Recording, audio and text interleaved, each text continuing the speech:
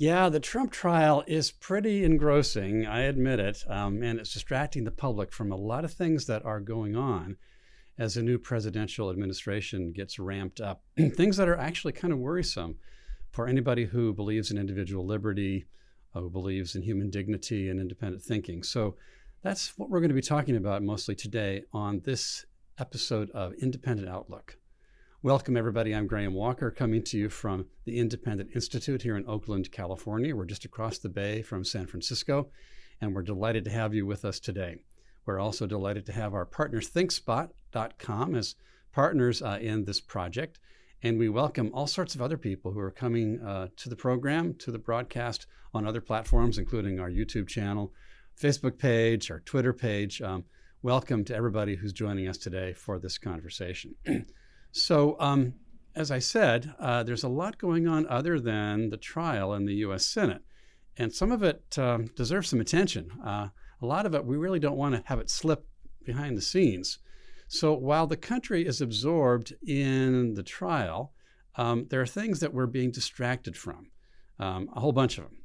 Among them, just for starters, and maybe the most obvious, this is February, and the trial is distracting us from Black History Month. African Americans have been a pivotal part of U.S. history from the beginning and have been pioneers, really, in the pursuit of liberty and individual rights throughout our history for obvious reasons.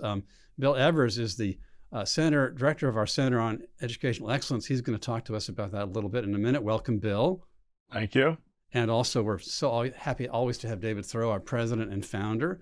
Welcome, David. Thank you. So on this matter of are being distracted from Black History Month, either of you might have some things to say. I know, Bill, you've been working on assembling some very important readings that touch on the role of African Americans in the quest for civil rights, among other things. Can you tell us a little bit about that? So I have online, if you go to the Independent website and look for Crisis in Civil Rights, and then this reading on race and civil rights. This is actually, here it is. If people want to look at it here. It's on many pages. Independent.org. Yeah, you go down this list and there's all these incredible readings here. I'm not going to make everyone look at them. And it's annotated. Mm-hmm. So, and a lot of it's pretty current. I mean, just today in the newspaper, Arkansas voted to, there were people in the legislature that wanted to not use the 1619 Project, which is a critical race theory approach to American history. Very tendentious. America was trying to dominate and crush blacks from the beginning. And so some people in the legislature in Arkansas wanted to not use that, but it was voted down, so they can use it. But of course, the nice thing is that nobody in Arkansas is using it yet, but now I guess they will have the green light. So there's many, many topics in this bibliography. It's an annotated bibliography. There are links to articles or books. Just going to go over a half dozen of the topics that are in there. Just give us a little handful of the best ones. Yeah. So the New Deal, how the New Deal was deliberately designed to hold blacks down, to lock in place segregated housing, to aid white unions. And so that was one of the things. Another topic that's in there is the Tulsa Massacre. So this was a case where hundreds of blacks were killed in Tulsa, Alabama in the early 1920s. Tulsa, Oklahoma. Yeah, Tulsa. And the weird thing in addition is that when the blacks wanted to build back on their property, the white establishment tried to use building code to stop them from rebuilding. So actually, the courts threw that out as a targeted discriminatory thing. Kind of interesting. Another topic that's in there is identity politics and how that affects race relations, sort of in a twofold way, especially some excellent books and articles by Shelby Steele on how white guilt is fed by race hustlers and also tapped into as a kind of a performative thing by people trying to one-up other people. I'm, more mastering white guilt than you are, kind of crazy stuff. Right. And how in another sense, this white guilt ends up leading to hostility between the races. So Shelby has great insights into this. Another topic is that's kind of fascinating is Marxists versus sort of regular people. So Marxists believe that slavery was fine in its own time when the productive relations demanded slavery. So Marxism is a theory of history, and it says that the material productive forces, in other words, the organization of work in the society, governs everything else, morality and so forth. So they don't think before the present day, before the last couple of centuries, that slavery was immoral. And Staunton Lind, who was certainly a left liberal, hardly our politics, but he says, no, look, the founders, the founding generation were right to hold up the principles of life, liberty, and the pursuit of happiness. And those principles have slavery being immoral. The last topic that I'm just going to mention here is Woodrow Wilson, the famous progressive president of the United States. He's come under some criticism lately, but I myself have written about how the Wilson administration endeavored to deny blacks an academic education. So those are just a few of the many topics. It's pretty stunning to read through that bibliography. One thing I noticed when I was looking through it, Bill, is that at many pivotal moments in American history, it was the harnessing of governmental power, either federal or state, which was marshaled to stand in the way of property rights and individual liberty for black citizens. Yes. Well, you can't really hold slaves unless you have some kind of force, at least at the back. You can try and induce a slave mentality in people, but nonetheless, some are going to try and escape. So you had slave patrols in the South where you conscripted people, white people, to be policing the slave system. You had the fugitive slave laws. You had all sorts of things that kept the coercive background to slavery. And the project of the abolitionist movement and the radical Republicans was to overturn that. The radical Republicans tried to recompense the slaves with a sort of 40 acres and a mule and to idea. Secure their property rights. Yes, yes. And to give them the vote to protect themselves and their property rights. That was the main idea of the vote in those days, not to get them welfare payments. Right.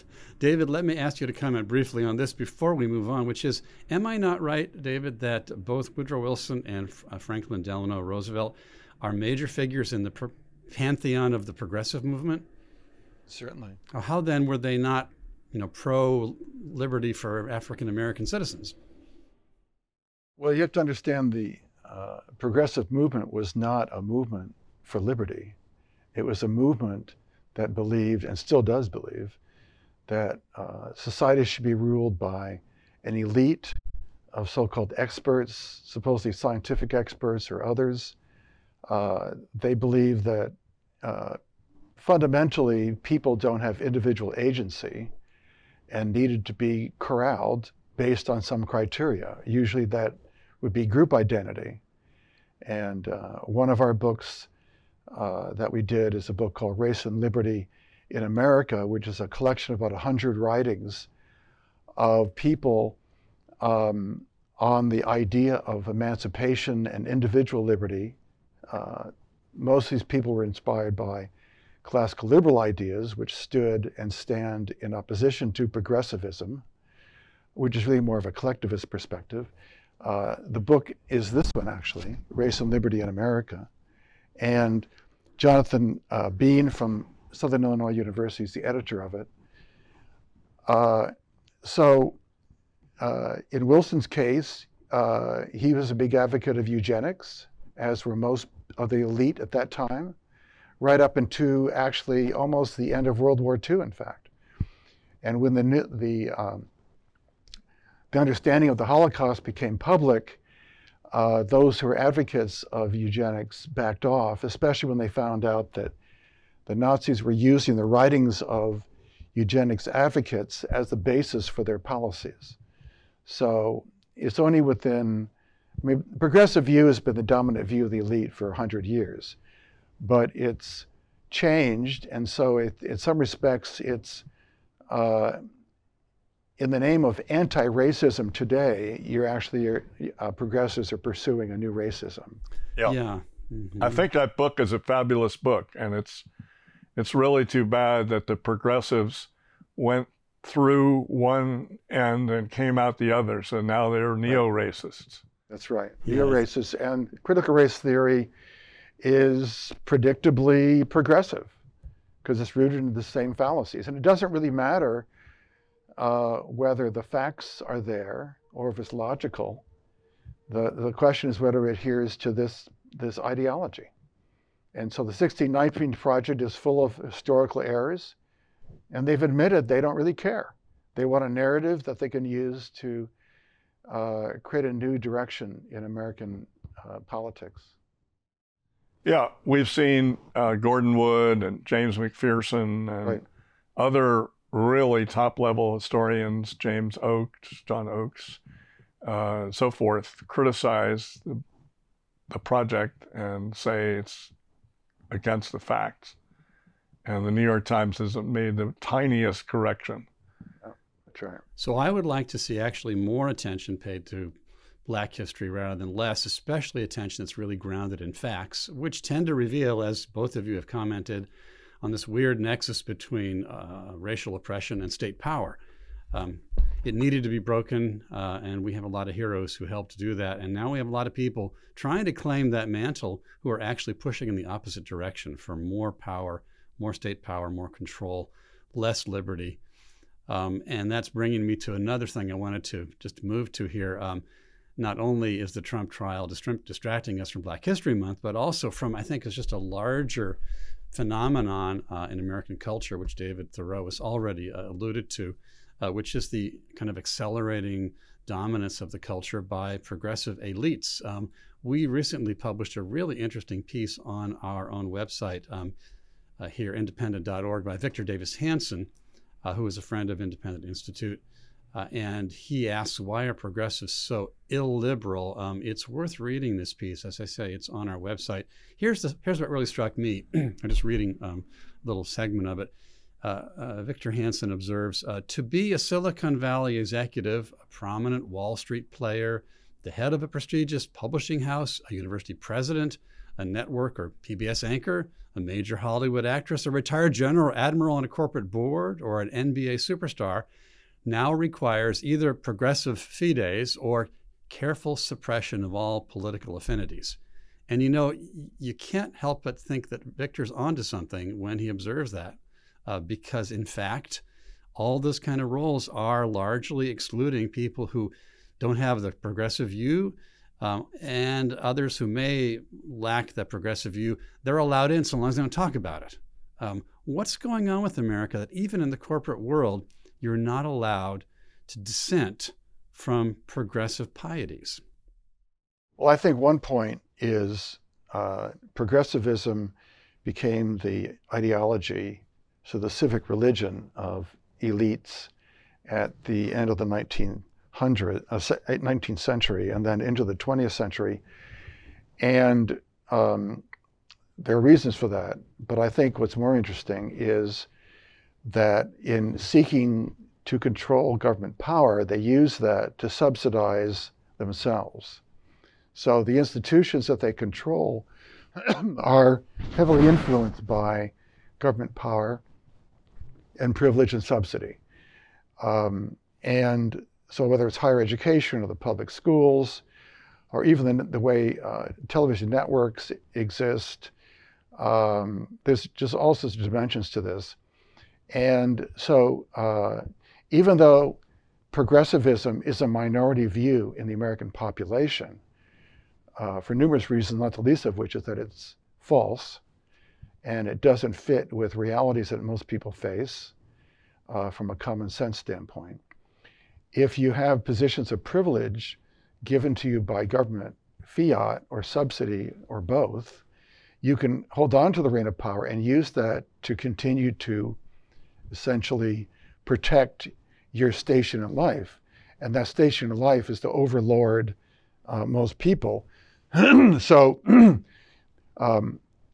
we've talked about this before. The work of Angelo Codevilla and others, like Victor Davis Hanson, have talked about this conflict between two groups of people, the so-called political class and the country class.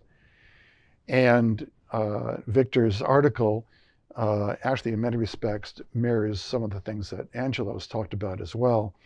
But it's brought it into, I think, sort of a high relief as far as the implications on schools, on speech, on all sorts of behavior. And the quote that you read, Graham, I think reflects that.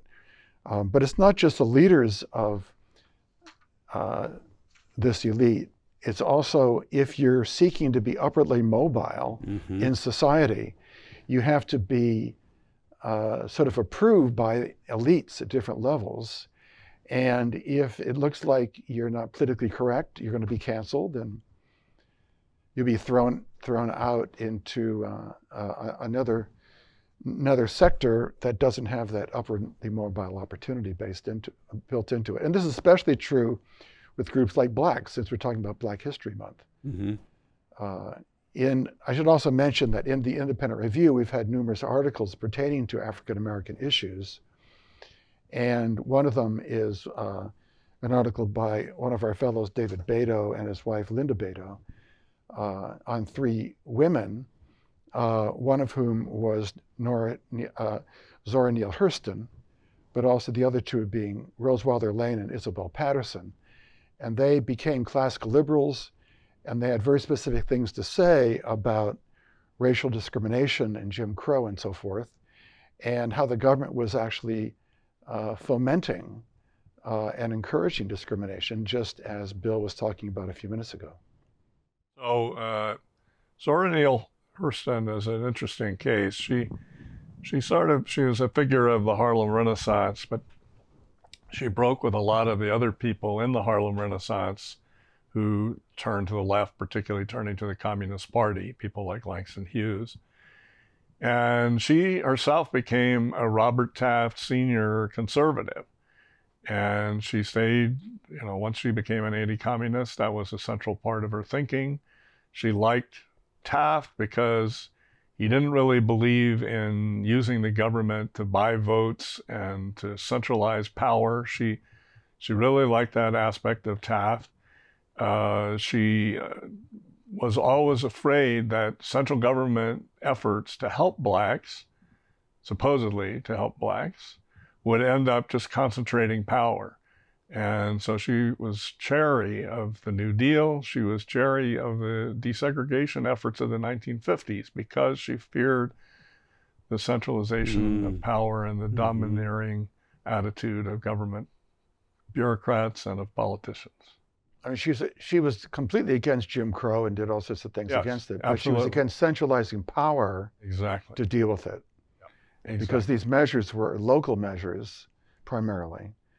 And her view of Roosevelt in the 1930s was that, as Bill was saying, he was implementing policies that actually kept Blacks down. Yeah, I'm thinking back to the corporate side of things. A lot of Americans have assumed that, big business is always right wing. But it seems that era is over with now, because big business seems to be as much committed to the progressivist agenda as a lot of the other high points of culture, like the media and the universities and institutions and so forth. What happened to corporate America? Why is it that in corporate America?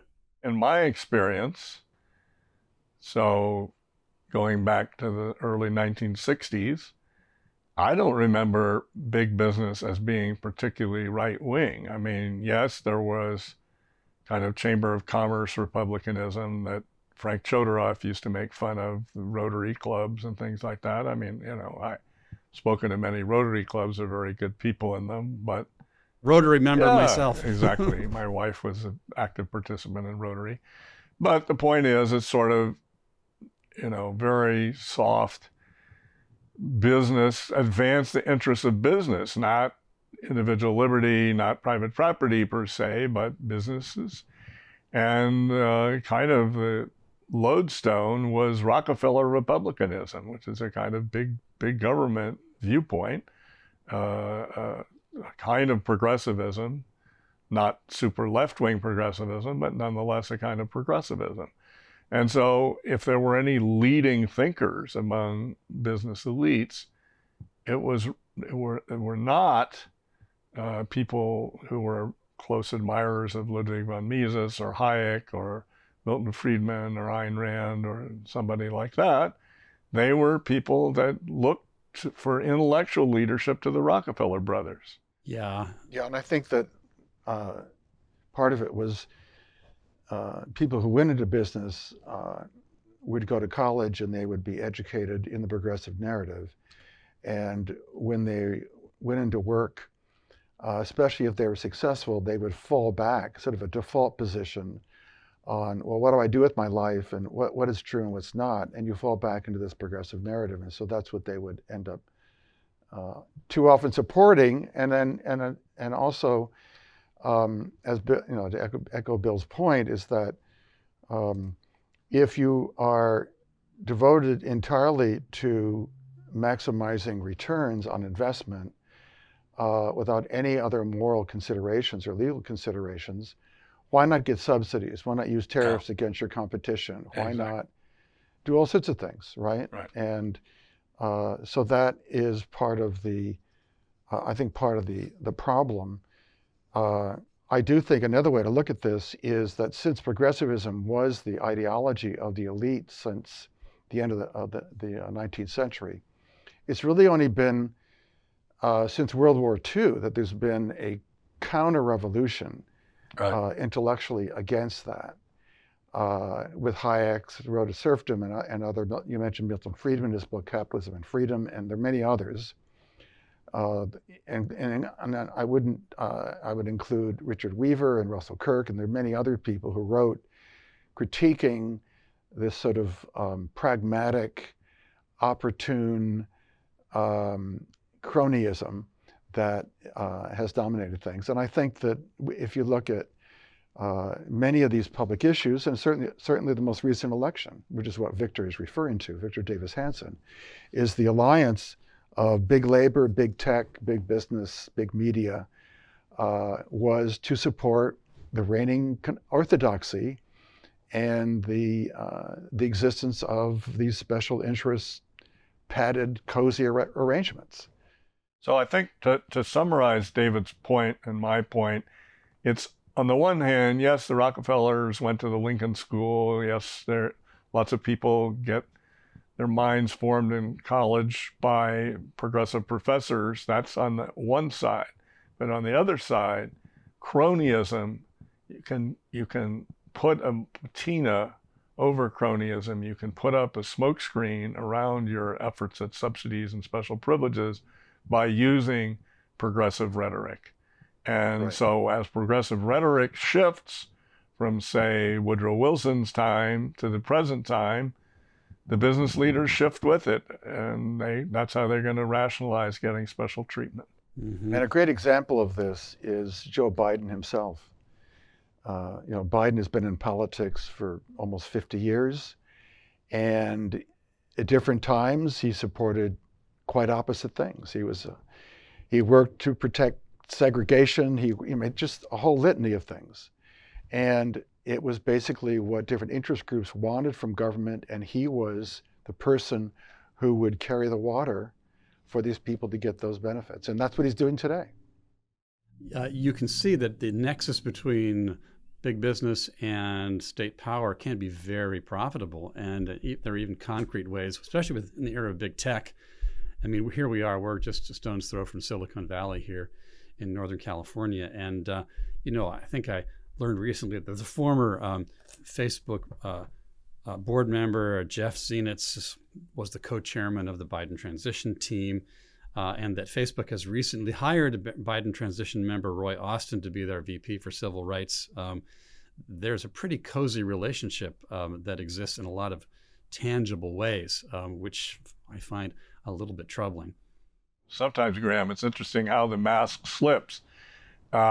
George Will, the columnist in the Washington Post and syndicated elsewhere, had an interesting column about Illinois, where the progressives are trying to make an overt part of teacher licensing and teacher certification that the teachers have to agree, the prospective teachers have to agree that they will advance progressive interests, they will combat racism and sexism and Eurocentrism and unearned privilege. And they have to explicitly sign a pledge for it.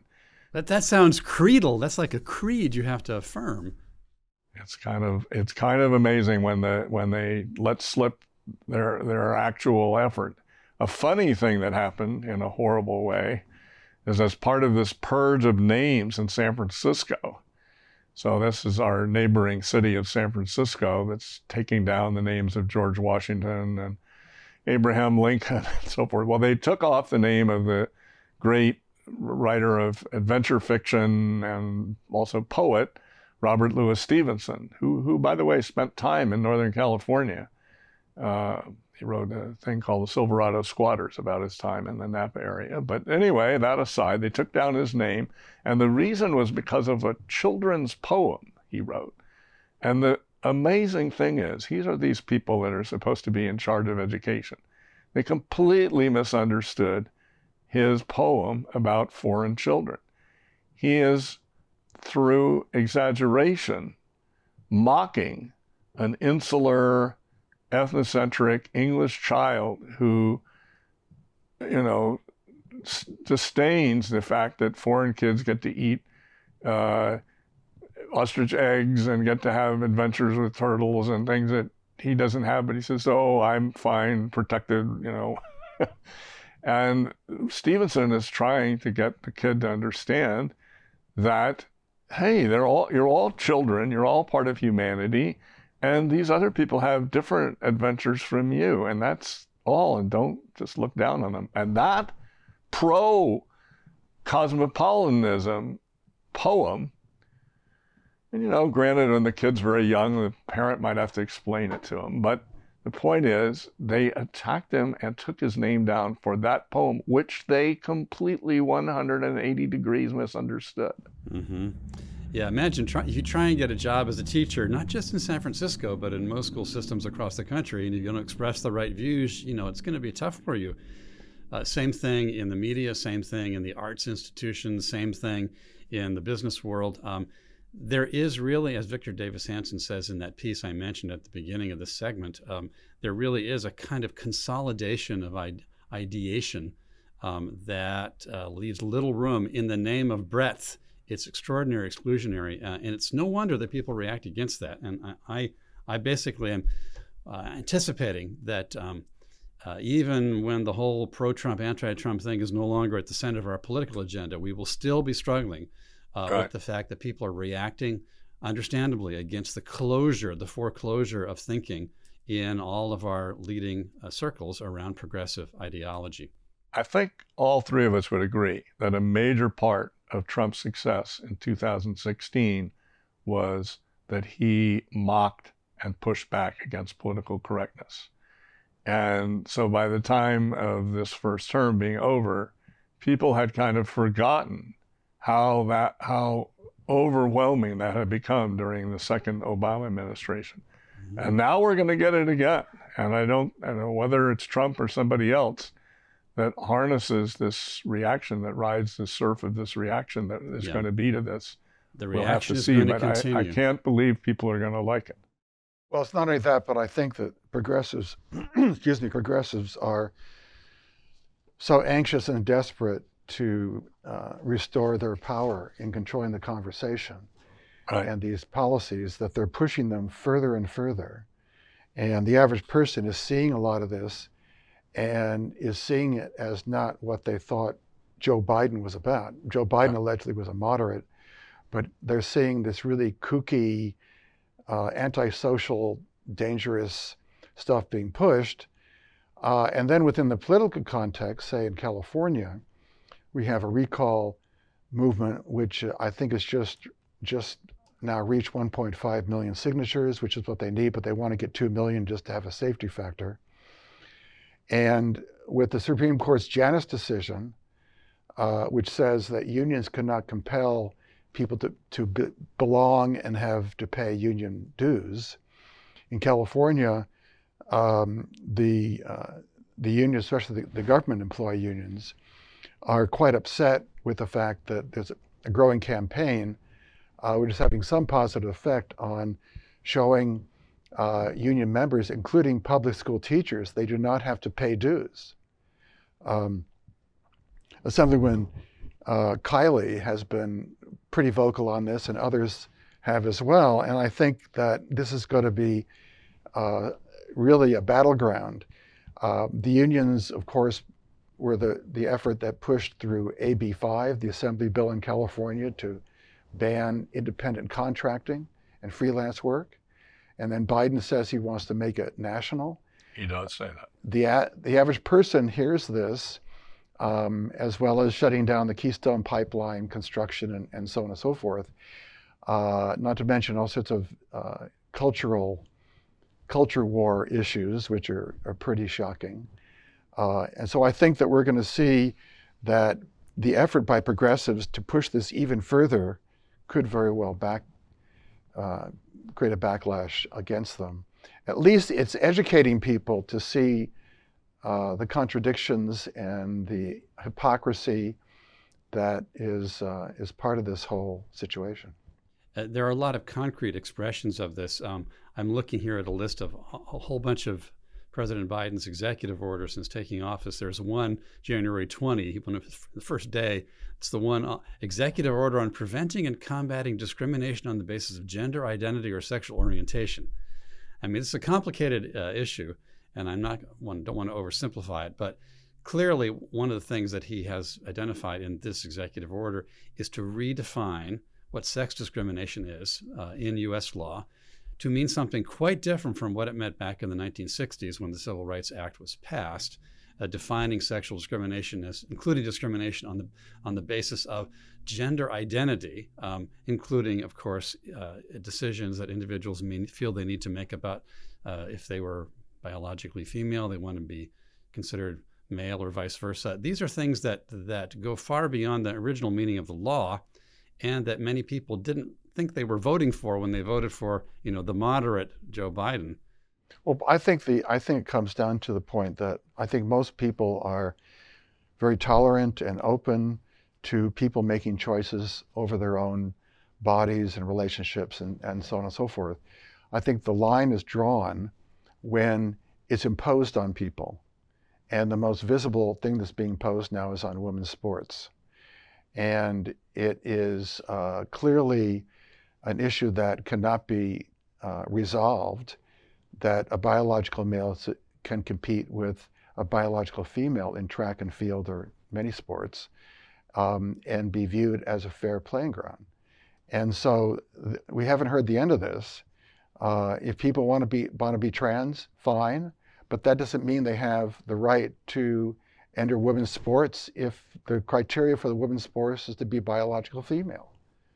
And it goes into the schools and many other things. So it's this progressive default that you believe X, and by God, you're going to impose it on others who don't agree with you. And that's not the basis of a free society. Free society is a society of openness and tolerance and people making choices, but not imposing them on others.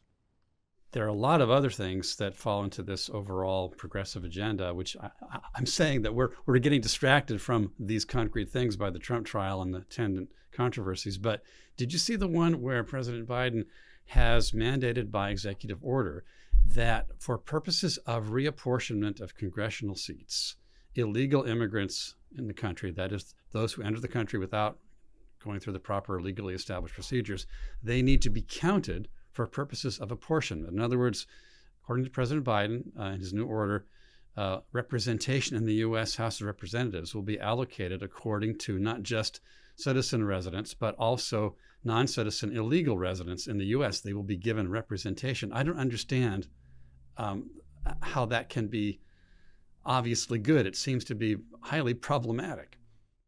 Well, I think it's problematic in that it is discriminating against people, some people in favor of another group. What's recently came out at a press conference with Biden's press secretary was the issue of COVID screening. And so the COVID screening measures for someone to fly on an airplane or be on a bus or a train, and now you have to have, apparently it's likely, they're talking very seriously about having a restriction in which you cannot travel unless you have a recent negative test on COVID and proof on your papers. But someone coming across the border, there's no problem. In fact, they'll subsidize putting them up in hotels and all sorts of other things. So the issue confuses the issue of free migration and respect for human dignity by preferring one group over another, and they're doing it for political reasons. So again, it's using government power in ways it was not, from a classical liberal standpoint, intended to be used. Bill and David, what do you think about President Biden's order on reinstating aluminum tariffs and on his Buy American plan? Is there some good in those? It's another example of this sort of industrial policy view. So tariffs on aluminum are good. Tariffs on products from China are bad. And so the tariffs on aluminum... We're not saying that. We're saying that by making these policies, they are saying that. That's right. And the tariffs are aimed at the United Arab Emirates on aluminum because there are groups in the United States who don't want to compete with aluminum producers in the UAE. So it's who has the power and influence to get what they want using government power. And Biden, as I said, his career has been this. This is what he is. Right. He is a person who essentially serves the swamp. How about the $15 minimum wage? I think he was for it before he was against it, or was he against it before he was for it? So he campaigned, so this was part of his effort to get progressive bona fides and to try to suck in the Senator Warren and Senator Sanders supporters. So he said he was for this. The Republicans, in this case, having studied some economics and also hearing from small businesses that would not be able to continue to exist and serve customers if this were imposed on them, have said, no, we are not going to be part of anything that has the $15 minimum wage. And they have been adamant about this. It's kind of charming to see them have their backbone on something.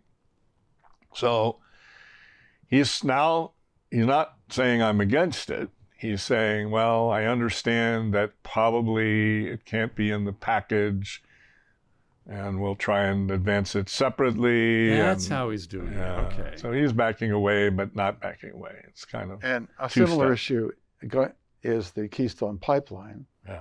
So this was a promise to environmental groups, climate alarmists especially. Right. The AFL-CIO is not happy about this because they have many members who are workers on the pipeline.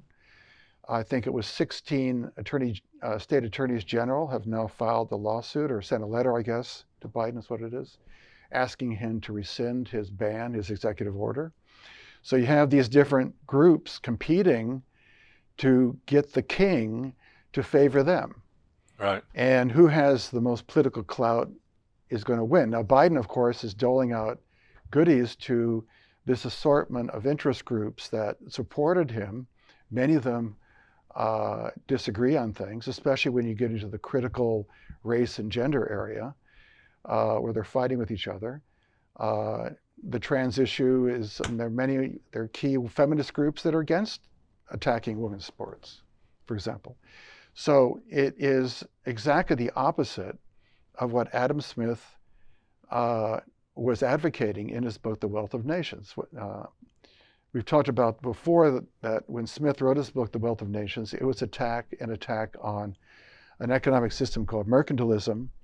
Mercantilism was a system in which the king or the parliament or whoever would grant royal privileges to different businesses or guilds or artists or educators that only they could practice, or they would have special access and be subsidized or get protectionist tariffs and so forth.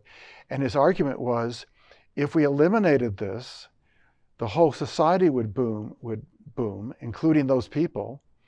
And it's really not defendable to be in a position to pick winners and losers.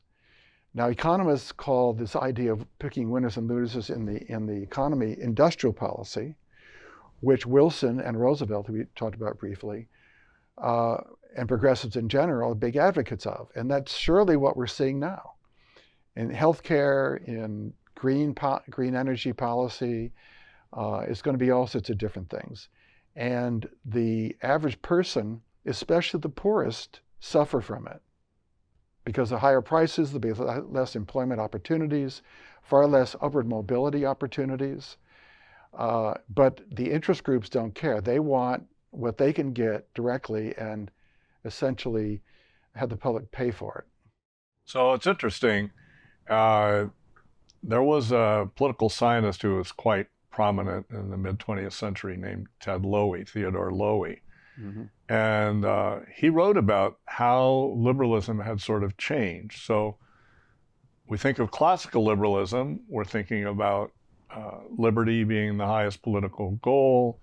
We're thinking about private property as something that is a grounding for people and something that's protected from interference by the state. We're thinking of market transactions, rights of contract being upheld, and so forth. But when we get to interest group liberalism, as Lowy termed it, we're talking about these congeries of interests, these organized efforts at gaining special privileges, and something that economists call rent seeking, which is sort of if you understand what rent can mean to an economist, it's understandable. But it's simpler to just, for us in regular terms, to call it special privilege seeking. This is now the basis of the Democratic Party coalition and of the general liberal movement. And its more progressive wing leans more heavily on identity politics and racial privileges. So it's kind of a large transformation of liberalism. We, the three of us, much prefer the classical liberal approach to a good society. But these ruling elites and the Biden administration have harnessed special interests and made a coalition of them to be their ruling power. David made a very colorful imagery a moment ago, David, when you said that everybody's contending to the king, trying to get the king to dole out stuff to them. You know, and the question that we really should ask is, well, not whom should the king give his stuff to, but why does the king have so much stuff to give away? Right. Now, Lowy, I believe, was at Cornell, right? Correct. And the idea of the classical liberal view, for those who don't know the terminology, is a tradition of ideas that the individual is sacred and has rights, and that those rights come from God and not from a majority or minority or the king or some engineering study or something. It's inalienable, as the founders discussed. And there are many writers who contributed to this tradition going back to the ancient world, but through the Middle Ages and to the Enlightenment, post-Enlightenment period. And so, as you know, Smith was one. The 20th century, Hayek was another. And they didn't all agree on everything, but the idea was that liberty, to be a liberal, meant to be in favor of liberty. And the purpose of government is to protect liberty and to essentially facilitate the adjudication of disputes, and the law was there to protect the rights of individuals and not to do the opposite, not to trample on rights and be used by some group because they have more people behind them or more access to the king or whatever to get their way. And again, getting back to Smith's critique of mercantilism was the same view that America's founders had, and why they wanted to radically constrain the power of government, to disperse powers.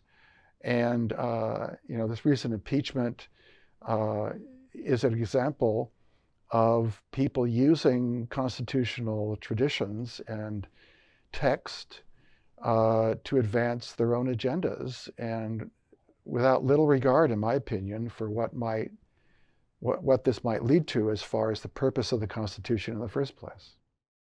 So it's interesting, this special interest grabbing is very manifest in the controversies over how to dispense and disperse and the vaccine. Yep. And also in the controversy over school reopening that's all over television and all over the front pages of the print newspapers. Right.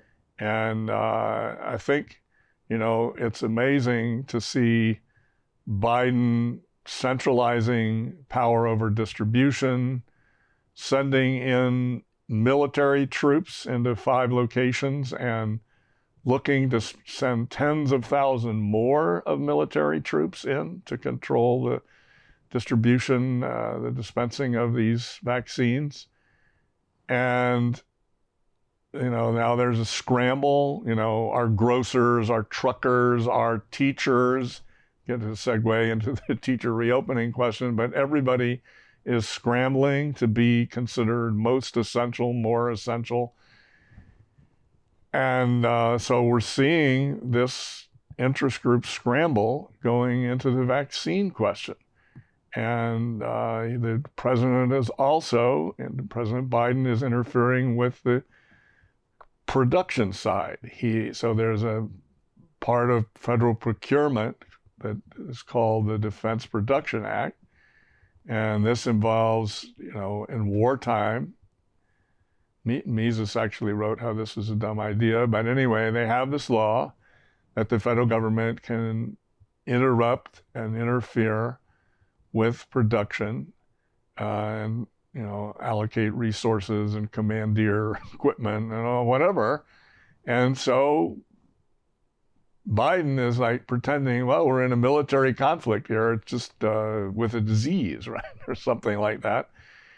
I always, you always just check when they say war on poverty, when they say war on drugs, when they say war on whatever. Terrorism.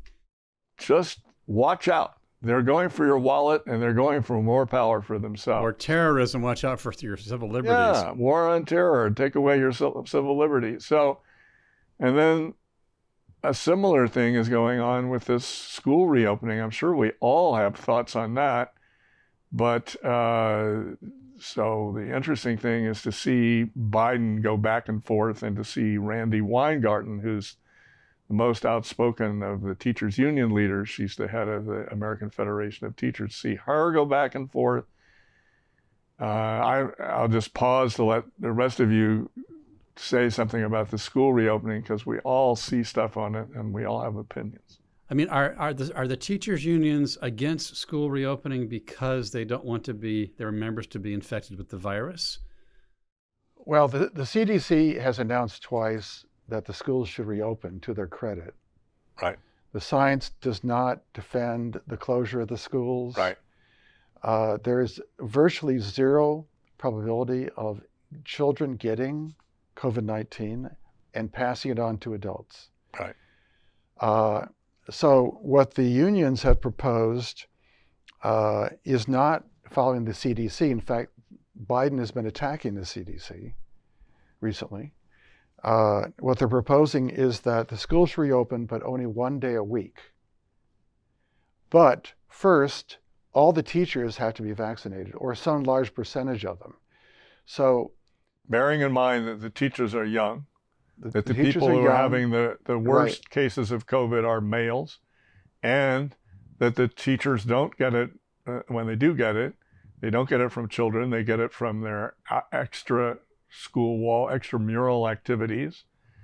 And so in effect, what we have is a strike going on right now by teachers in the guise of public health concerns. Yes, and while this shutdown, strike, whatever is going on, the teachers are being paid. Right, for fewer hours. For less fewer hours. So Mayor Lightfoot in Chicago has, to her credit, has been fighting a left liberal, hardly a conservative, right, progressive, has been fighting the the unions in Chicago, which I think is the second largest, or third largest school district in the country. And so people have been talking about Reagan's firing of the air traffic controller union. She's now got what she hopes is an agreement with them. Yeah, she thinks. Who knows? The point, who knows, Yeah. right. But in California, you've got a similar situation and so forth. So the children are not even part of the discussion, really. Right. And so more and more parents, again, to echo what I was saying before, more and more people, in this case parents, have seen that the teachers' unions and the public schools are not serving their children. They have to pay for it through their taxes. And what's being taught, what they're proposing to teach in school, like the 1619 project or whatever, is crackpot. Why do I want my child to come home believing this nonsense? Sex ed or whatever it is, all sorts of other things. And we're talking about kindergartners or first grade. And so more and more people are forced to opt for other possibilities necessary to educate their children, but they're not trained as educators. And I've also mentioned in the past, we have a book coming out called Really Good Schools, which shows how you can have universal, low-cost private schools for the poor and everybody else. But this would be a great threat to the teachers' unions. And in California, I forget the numbers, but the increase in enrollment in public schools has been dropping, while the enrollment in charter schools has been increasing, actually quite dramatically. And one of the things that Biden and the unions want to do is essentially eliminate the charter schools. They are pushing back against charter schools. I Right. think another thing is, I mean, this is maybe being too nice to Randy Weingarten and other union leaders, but there's always a danger in these teachers' unions of some rival turning your left flank. Yes. So they have elections in these unions. And I mean, admittedly, they're kind of perpetual oligarchies where the leadership is mostly self-co-opting. But there's pressure from the left all the time and demagogues within the unions that are, we kind of think of Randy Weingarten as pretty extreme, kind of. But to really know the inside of teachers' union politics, she is kind of a moderate in this arena. So she also, because of her long experience and her being the head of the union and the teachers' union in New York City, she's very attuned to public opinion and politics. And she has seen that the parents are just, the frustration of the parents is accumulating. Yep. So heretofore, she's been very deferential to the worries of teachers because that's her constituency. And that's who, as her predecessor in that union once said, well, when children start to pay dues, we'll pay attention to them. Wow. But anyway, the point is, she can't lose the goose that lays the golden egg. And if the parents turn against the public school system, as David is indicating in the regular public schools, that will be the worst long-run outcome for the teachers' unions. So she is now trying to figure out a modus vivendi where they walk off with the most loot from their their quasi-strike, whatever we want to call it, and open the schools in some capacity.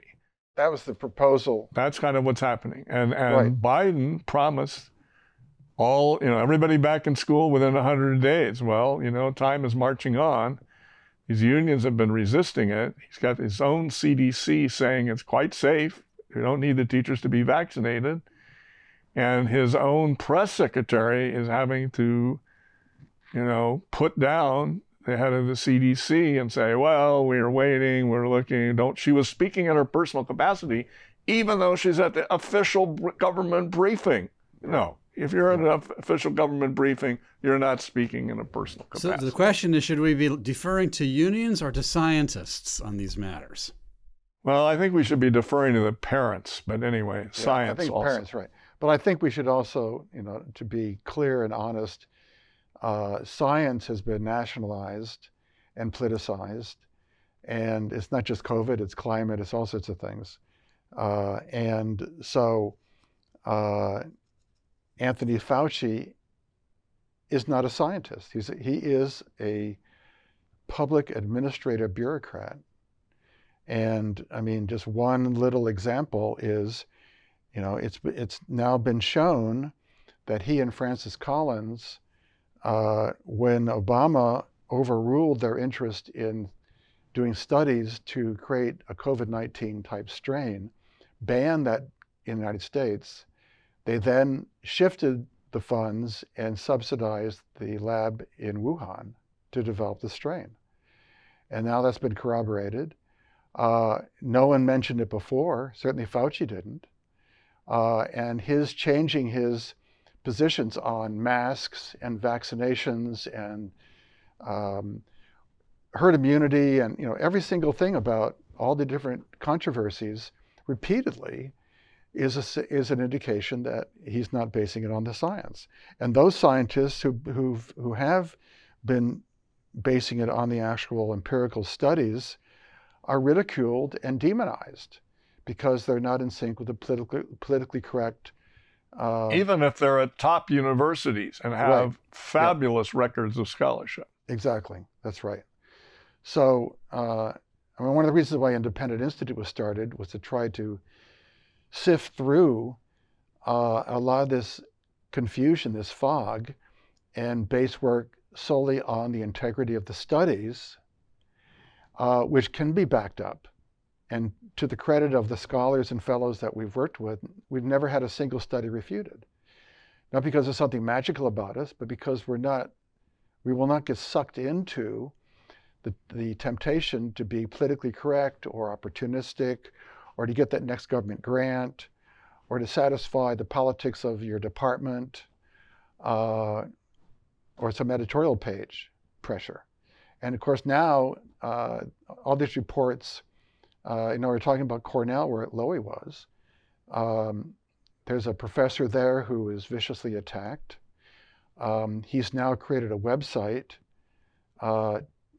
that monitors colleges all over the country so that parents will have an understanding of what schools have mandated courses in critical race studies. Very useful information. Right.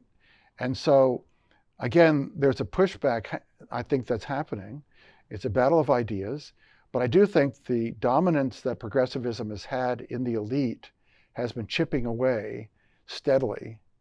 And the very fact that institutions like Independent and many others, which are separate private think tanks and educational institutions, as well as a growing number of scholars in traditional higher education institutions who are critiquing these kinds of fallacious views and are willing to take the heat for it, is a very positive sign. Because if progressivism is held up and challenged, we do not believe it can hold up to the scrutiny. And that's why I think you have this cancel culture response. The solution is not to out-argue the challenger. The solution is to shut down that person and to silence them. I also should mention briefly that this problem is not unique to the Democratic Party. The Republican Party has long had, and you mentioned the Rockefellers, for example, but it's not a partisan issue. It's an idea, it's a cultural, ideological point. And again, Adam Smith didn't write his book to favor one party over another. It was basically the powers that government was doling out and the fallacy of doing that. Right. David, you and Bill are old enough to remember this, what I'm about to say. Maybe some of our participants may be too, but back in the 1970s, the Soviet Union agreed to the Helsinki Accords, which included commitment to individual human rights and so forth. They didn't mean it, when they agreed to it, but it turned out to be a pretty useful leverage against their power. Okay, now fast forward this may seem like a weird stretch, but I'm looking at the text of President Joseph Biden's executive order, January 27, on restoring trust in government through scientific integrity and evidence-based policymaking. Okay, I like the idea of scientific integrity and evidence-based policymaking. Maybe we can affirm President Biden's aspiration there, but maybe insist that it be upheld, adhered That's right. to. Right. And so it's true with all sorts of aspects of this question. You know, to uphold standards of truth and excellence and morality and so on and so forth is the virtuous thing to do. And if people are cutting corners or being hypocrites or fudging the facts, whatever, right, that needs to be pointed out in the name of integrity. Exactly, yeah. Right. So that actually, you know, I'm not sure what he means by it, but I know what the words mean, and I like the words. Right. It's interesting. Yep. The No Child Left Behind Act that was put in by the George W. Bush administration had its numerous problems, but one interesting thing was that it called for reading instruction, and any federal aid that was going to go to somehow support reading instruction had to be based on scientifically based findings about how children learn to read best. Needless to say, the progressive education, anti-phonics people went bonkers over this, pushed it back very hard. Eventually, it kind of got watered down.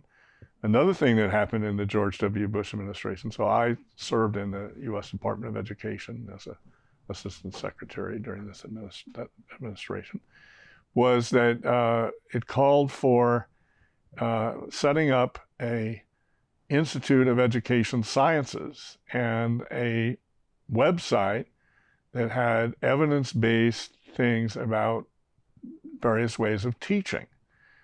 So these things still exist, but who got contracts? There were supposed to be things where there were, the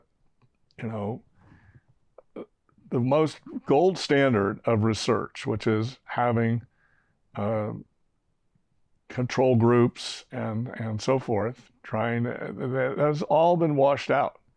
And it's no longer, the words of science are all still there, but the politics has watered it down, and the interest group pressures have watered it down.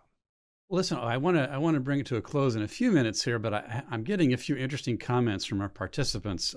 Some of them may be a little bit too much in the red meat category, but here's one. This is probably from a Californian who notices that in California, the tendency of state power, especially in the governor's office, to bend to special interest groups is worrisome. So you mentioned already there's a recall vote going on here, recall petition underway in California. So this participant asks us, in the recall vote, Falconer and Cox won't win against Newsom. Who can triumph over the emperor? Any short takes on that? Well, there are several possibilities. You know, we could get a worse Democrat than Newsom who runs, and let's say the teachers' unions flip from Newsom to that worse Democrat. That's something that could happen. I think there are some other names that are being floated around. I had somebody call me and suggest that Larry Elder should run. He really doesn't have experience in elected office. Rick Grinnell was a Trump intelligence officer, and he's been with the UN in various capacities, U.S. delegation of the UN. But he doesn't, and he's an excellent spokesperson. He was ambassador to Germany, wasn't he? Yes, correct. All those things. But he doesn't really have a record in California politics, even though he lives here, and he hasn't really participated in that. All of these people have name recognition problems. How about David Theroux? Not on your life. David is too smart to do that. It's not just that. My wife would. Yes, we want to keep a happy do family. Something really unpleasant. Faulkner is a very experienced. He's led major cities, immediate past mayor of San Diego. He's a moderate Republican. He'd definitely be an improvement. I think we just have to see what kind of campaign emerges. So when you vote, in California, assuming they have a recall. It's yes or no on the recall. And then they're simultaneously holding a vote on a replacement who could be the existing governor. So he could be recalled and then simultaneously reelected. Right. And then in that vote on the people, it's the person who has the most votes. So it's not necessarily a majority, it's the person who has the most votes. Hey, maybe Gavin Newsom could call up Scott Walker and ask for a little political guidance. Well, I mean, also, I think the reasons why Newsom is being recalled are issues that are so clear and disturbing. You know, it's the wildfires, it's the blackouts, it's the school closures, it's the hypocrisy of, you know, the eating at the French Laundry. Right. Yeah. It's the unemployment office with the missing millions. Yes. And poor administration. Exactly. That's right. And so a successful candidate simply needs to embrace solutions to those things. It's not terribly difficult to figure that out. Absolutely. And I think in the previous election, the Republican candidate, although he may, John Cox may well agree with these things, his campaign was empty on talking about these issues. And that's what people are looking for. So I think that if Falconer runs, I hope he has the good sense to embrace and pursue these issues in a forthright way, which is what people are looking for. They want to get out from under the tyranny of crackpot views that are destroying their lives. Okay, so that's the California thing. I'm going to skip back to a final national thing coming to you, David, I guess. I framed this whole discussion today as what is the Trump trial distracting us from? And we've covered that territory pretty well, but you know, we have some participants who are wanting a little comment on the thing itself. Here's a comment from one of our participants. What is the end result of this Trump trial? David, you want to take a final crack at that before we say goodbye to our friends? Well, I think it is true that he'll be acquitted. I don't think the votes in the Senate are there, and they will be. I think the Trump attorneys are not doing a particularly good job. The Democrat impeachment lawyers had a very slick sort of MSNBC documentary, which was, by the way, not an honest presentation of the issues, but it was aimed at, you know, the average person who might be watching the proceedings. And I think the Democrats could very well be shooting themselves in the foot on for a number of reasons. One is they'll lose, and Trump will be acquitted, and he will not be prevented from running again. And this will strengthen his hand. The second thing is the idea of impeaching a man who is no longer in the office of president opens up a real can of worms for the Democrats, because then could they go after Obama? Could they go after Carter? Could they go after Clinton? I'm very generous. I'm willing to go after Woodrow Wilson. Just the fact that he's dead, that shouldn't make any difference. It shouldn't. But I think one thing the Trump attorneys do mention, which is very clear, is that the term "the president" means the current president. It's not a president. And so they're opening a can of worms where impeachment can be used by the Congress if the president does anything they don't like. And they just vote and he's impeached. It turns the American system, right. It gives it an additional parliamentary system cast. Yes, that's right. And so I think it's a turn which is a dangerous turn, and obviously the U.S. government is primarily the executive branch. That is certainly true, and that needs to be radically reined in. That's right. But this is to some extent, excuse me, you were saying great stuff, but isn't this kind of a reaction to the imperial presidency in a sense? It is, because the executive orders are unconstitutional in themselves, right? Right.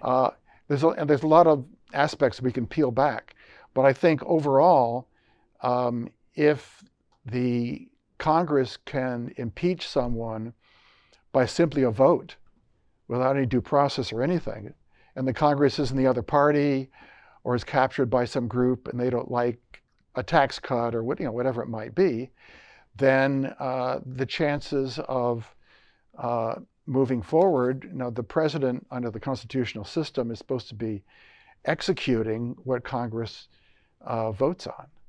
And if that doesn't align with what the ruling party or the next ruling party comes into power, including people who are not in power anymore, who would ever want to be president? And who would ever make any decision that would put that person into jeopardy? It's really a Pandora's box, I think, that the progressives don't want to see opened. But I think that's what they're doing. Thank you, David and Bill. That's a very helpful summary on that critical point. There may be a number of participants who wish we would have discussed that the whole time. We sorry to disappoint you on that. We did think that there's a whole lot of other stuff going on that's distracting us and needed some attention. I think there's some excellent scholars and who you can turn to, Ken Starr, and there are many others who've been in this field for years.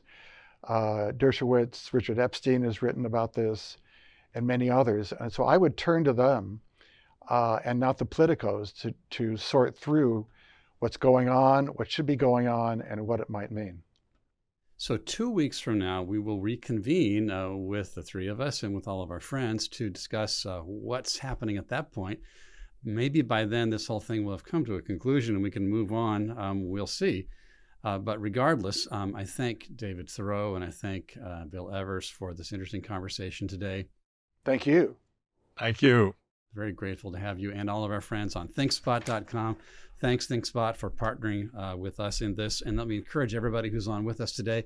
You can always go to independent.org to find the latest take on many issues, as well as deeper resources and even references to our journals and books, which, as we mentioned during the course of this conversation, provide a lot of depth in the background of many public issues. So with that being said, thanks for joining us for Independent Outlook, and join us again in a couple of weeks. Take care, everybody. Bye-bye.